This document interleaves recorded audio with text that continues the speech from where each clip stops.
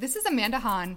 And I'm Josh Waltman. You're listening to the Librarian Lunch Break Podcast, with bite-sized episodes for academic library professionals hungry for what's next.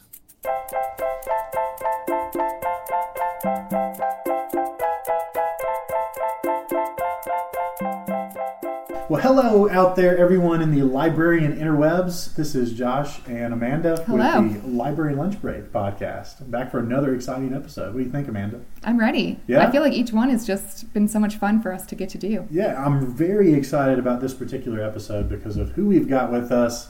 Are you excited, Amanda? Yeah, absolutely. Man, this is great. So, without further ado, we have Dr. Jeff Huber with us. He is the director and professor at the School of Information Science, the College of Communication and Information at the University of Kentucky in Lexington, Kentucky. He also specializes in the areas of health information and health information literacy, and this is where a lot of his research has been focused as well. We were just remarking before we got up with Dr. Huber here at how impressive his CV is, and so I think I'm really excited to kind of hear what he has to say. But Dr. Huber, thank you for being with us. You're welcome. Yeah, so today we're really going to just kind of jump in, and I know we discussed over email that you're teaching and directing there in the MSLS program, and so you're not necessarily a practicing librarian. Is that right? That's correct. When I assumed this position, I'm starting my 12th year in this position. Prior to that, I held joint appointments as a faculty member at Texas Women's University in the School of Library and Information Science, and an appointment in the Houston Academy of Medicine Texas Medical Center Library as Associate Director for Research. But I gave up the practice position when I started this job. Right. Well, that's great because we really haven't gotten this sort of perspective yet in our interviews, and I thought I was just really excited to hear that because you're seeing the next crop of librarians really regularly come out of the program there, which is really exciting because I expect that you're going to have insight that maybe we haven't heard just yet. Can you tell us a little bit about maybe what your position and your role is there at University of Kentucky? Sure. So I'm the director of the School of Information Science, and I'm also a faculty member in the school. We offer the Master's in Library Science, the Master's in Information Communication Technology, an undergraduate major in Information Communication Technology, and an undergraduate minor in Information Studies. And what I do is I oversee all of that. I supervise about 32 full-time faculty members and 6 full-time staff members. Wow, that sounds like a busy sort of workday there. It can be. Right. And so what does a daily sort of routine look like for someone in your position? It really varies from day to day. I'm involved in a lot of different meetings. I meet with our staff members on a regular basis. I meet with faculty members periodically or as needed. I'm prepping for my fall course right now. I teach one course in the fall and one course in the spring, so I continue to be an active faculty member in addition to an administrator. Wow, okay. Sounds like a full load there. Yeah, a lot of different things going on. Now, I know you've mentioned that you were a professor at some other institutions as well, but when you first started in librarianship, did you kind of see yourself ending up in this type of director position, or how did you end up here? Not at all. I never thought I would be supervising people. It was not something I ever aspired to. I was actually contacted about this position when it was open and encouraged to apply for it. I'm a native Kentuckian, so this was really coming home for me. It's one of those things where you can't wait to leave when you're a teenager. and spend most of your adult life trying to get back. But it's been a really good position for me. It seems like that's something we've actually heard from a number of our guests here, is that they ended up somewhere where they didn't exactly plan on it, but they really enjoy where they are. Yeah, I do wonder if that has something to do with how broad librarianship can be as a profession. It just seems like there are so many different niches, and people can sort of maybe take a step towards the profession without knowing quite how they're going to fall within it. So it's been interesting to see that. Yeah, I would agree with that. So let's see. So what was the change when you moved from a practicing librarian to more of an administrator role or a faculty role? For our listeners out there that maybe don't have a good conception of what that looks like, what would you say the major changes are? And was that a hard transition?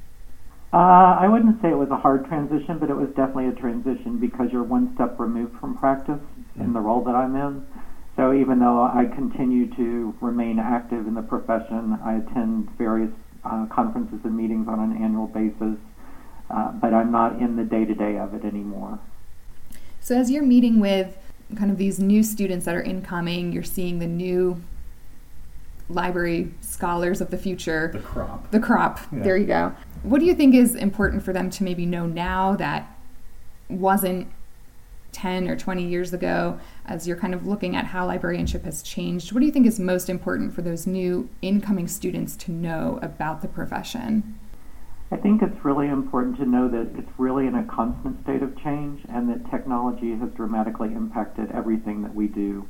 I'm not sure that a lot of people really understand the full impact that technology has had on our profession or what our profession actually entails. Yeah, I think that's true as well. I know when I went into my library program, I had not worked in a library previously, and I learned quite a lot about what exactly it could look like and the different tracks that you could take.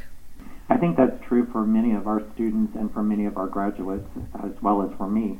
When I entered the profession, I really did not have a good grasp of the contributions we make across society, both librarians and libraries. But I'm still amazed at how poorly we market our accomplishments and what we're able to do. That's a good point. I'm just curious. So Amanda asked kind of what should someone know going into the program. I'm curious for those that are maybe listening and they're at the tail end of their program, or maybe they've just finished up their program there and they're looking for their first appointment. What would you say maybe as in terms of advice for stepping into a role or maybe landing that first library job? Have you seen anything that maybe is a pattern of graduates who are getting those positions? Well, I think one of the things that's a challenge for some people is being geographically bound. The more mobile you are, the easier it's going to be to find a position. So I wouldn't close doors as far as relocating if you're able to. I think it's important to, if you don't have library experience, to try and gain library experience either by volunteering or starting off in a paraprofessional position. I just encourage people to gain as much practical experience as possible. If your master's program offers internship or practical opportunities, I would definitely take advantage of those. Yeah, that's great. We were just talking a minute ago about being sort of surprised to step into an administrative role, or maybe that wasn't necessarily on your radar going into the profession. I was really excited and surprised myself to see that in University of Kentucky's program, we actually have the leadership management administration class, which was really helpful. I think that's something that if people can kind of get into a course like that, they should definitely opt in if it's available to them. What do you think about that? Yeah, I would agree. I would agree with that too. I think really in wherever role you end up in, whichever library, it's helpful to be able to show some leadership, demonstrate some of those abilities, even on a project level, even if you're not directly supervising others. It's going to be helpful for you. And I think at some level we all manage. I just don't think that we necessarily call it managing. Sure. Yeah, it's interesting at how much of the profession, as I've gotten my feet wet in actually working in a position, how much of the profession is truly about people, and it's not just resources, and obviously that comes into play, and it's not just about information, obviously that comes into play, but how well you can sort of brush shoulders with the people you're serving and also the people that you're working with. And so a class like that and preparation like that just really is very important, it seems to me. Yeah, I would agree with that, definitely. So I know that for you actually did a lot in the area of health librarianship, which we haven't really spoken too much about. How did you kind of come across that specialization, and why was that, of interest to you to pursue? I actually started off as a serials cataloger at New York Public Library in the research division when I finished my master's here at the University of Kentucky.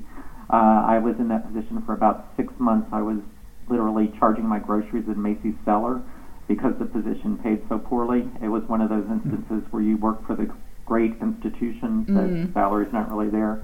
A position came open as assistant librarian at a hospital library in Brooklyn, close to where I lived, and I applied for that and was offered the position, and things just clicked from then on. Yeah, we've noticed that you've got quite a bit on your CV in terms of research and publication, presentation in that area. Do you have any advice for someone that is trying to publish, is trying to get in and contribute to the profession and maybe continue in their professional journey in that way? Poster presentations are a great way to get your feet wet. I highly recommend those as a way to get started. I also recommend trying to partner with someone who does have more experience as far as research and publication is concerned. What about, I'm curious, that's great, by the way, that's fantastic. I'm curious, for someone that is thinking, boy, I sure would like to get in there and publish because I think that's important. How can someone sort of find a topic or find a presentation that, when you're first getting in and you're first getting used to the profession, maybe you don't feel as confident or maybe you don't feel like you have anything to contribute. How can someone maybe find those things to be able to present and publish on? Well, one way certainly is to look at what's being published and to look to see where gaps are and see if there's research that you can conduct to help fill those gaps. Another thing that you can do is look at your practical experience and see if there are ways to turn practice into research opportunities. Yeah, I think it's easy to think that you might not have anything to offer or that's worth sharing, but I know I've gone to several conferences where I've always gotten something out of the sessions I've attended, and just hearing how people kind of operate in their individual libraries and the process that they go through. So I think it's a good reminder that even if you might not necessarily feel like it's noteworthy enough or big enough, a lot of times that practical experience and just talking about your process is really helpful when speaking with other professionals. Yeah, I would agree with that, definitely. So, Dr. Huber, what do you think is the direction of libraries as we head into the next 5 and 10 years? The $1 million question. The $1 million question out there. Whole conferences have been held on this subject, but do you have any opinion? What do you think is next? I think we're going to continue to see change.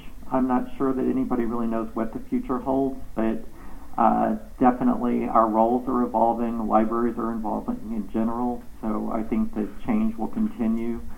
I think that we will continue to look for opportunities to integrate the products and services we offer into existing resources and services so that we serve more as a complementary faction. I think that's true across most specializations within our field.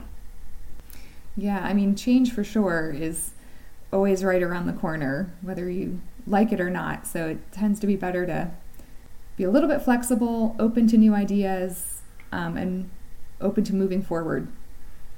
Yeah, I'm sorry. Yeah, I agree with that also. And I think that we also need to keep in mind that we're being challenged more and more to actually demonstrate what we're contributing. So I think that's important to keep in mind also. So how do you find that you can do that in your role as the director? How do you kind of communicate your story to your different stakeholders? Well, we look a lot at numbers. We look Sure. at enrollment numbers. We look at graduation rates, graduation numbers. We're looking at how we contribute across the college in addition to the university as well as to the professions that we serve. I think some people might be surprised to know just how much librarians do look at the numbers. Assessment. And do that assessment piece of it. Is a piece that cannot be ignored. That is for sure. I think that's a great point. Do you think that I'm wondering if you have any advice for, again, we're kind of anticipating that those that would be listening right now are folks that are, early career librarians or maybe looking for their first appointment. How can they be thinking about maybe telling that narrative or demonstrating their value, demonstrating their worth? Do you have any advice along those lines? Think about what you do in terms of the broader institution you serve. That's one really good way to think about what you're contributing and how to market what you're contributing or demonstrate what you're contributing. Yeah, for sure. Well, I know we don't want to take up too much of your time today, but is there kind of anything else that you would like to share with our potential listeners? I would like to go ahead and even plug University of Kentucky because both Josh and I are graduates of that program. So we're extra excited to have you on and representing that school as well. But is there anything maybe that you'd just like to share about something new you've been reading or a great conference you'd like to recommend to anyone looking for professional development and that type of area? If you have the opportunity to attend international conferences, I find them very helpful because they tend to give you a different perspective on what you're able to do or what's being accomplished in other institutions outside of the United States. That's not to say that attending national conferences isn't incredibly helpful, but when you start to get that international perspective, I think that you can really see where there are differences based on country of origin. And is there a particular international conference that you might recommend to start with, or? If you're interested in health science librarianship, I strongly recommend the International Congress on Medical Libraries, which is held every 5 to 7 years. The International Federation of Library Associations is also a good generic conference to attend, and it does have a special interest group that focuses on the health sciences if that's your area of interest. That's great. I think it's also good to remember that those specialty conferences can be really beneficial. It's easy to think about the big ALA conference or ACRL, but sometimes seeking out ones that are a little more focused can really be beneficial as well, meeting with those librarians. Absolutely. If your role in your particular organization involves instruction, I would highly recommend some of the pedagogy conferences that fall outside of library science. Yeah, that's a good point too. That's something that we've talked about a little bit, is not necessarily doing a library conference, but even an education conference or technology conference in different areas like that to kind of widen the scope of your search. Yeah, I agree. I was even thinking recently about looking at some customer service conferences and how that may be absolutely helpful, because it seems like, I realize that's a little bit of a catchphrase these days, but nevertheless, customer service is a big piece of, at least my position. I think it probably would fall into a number of positions as well. Mm-hmm. Yeah, I think with how often we're working with people directly and trying to build up a sense of engagement, that students feel comfortable coming to the library and really enjoying the space and the services, customer service is going to be a huge piece of that. Indeed. Well, Dr. Huber, we want to thank you so much for taking the time to speak with us today out of what I know is a busy schedule and a lot going on. So thank you so much for taking the time. You're welcome. Thank you. All right. Well, thank you everyone for joining us for another episode of the Librarian Lunch Break podcast. We have a lot of fun doing these and bringing them to you, so I hope that you're finding them as helpful and informative as we are.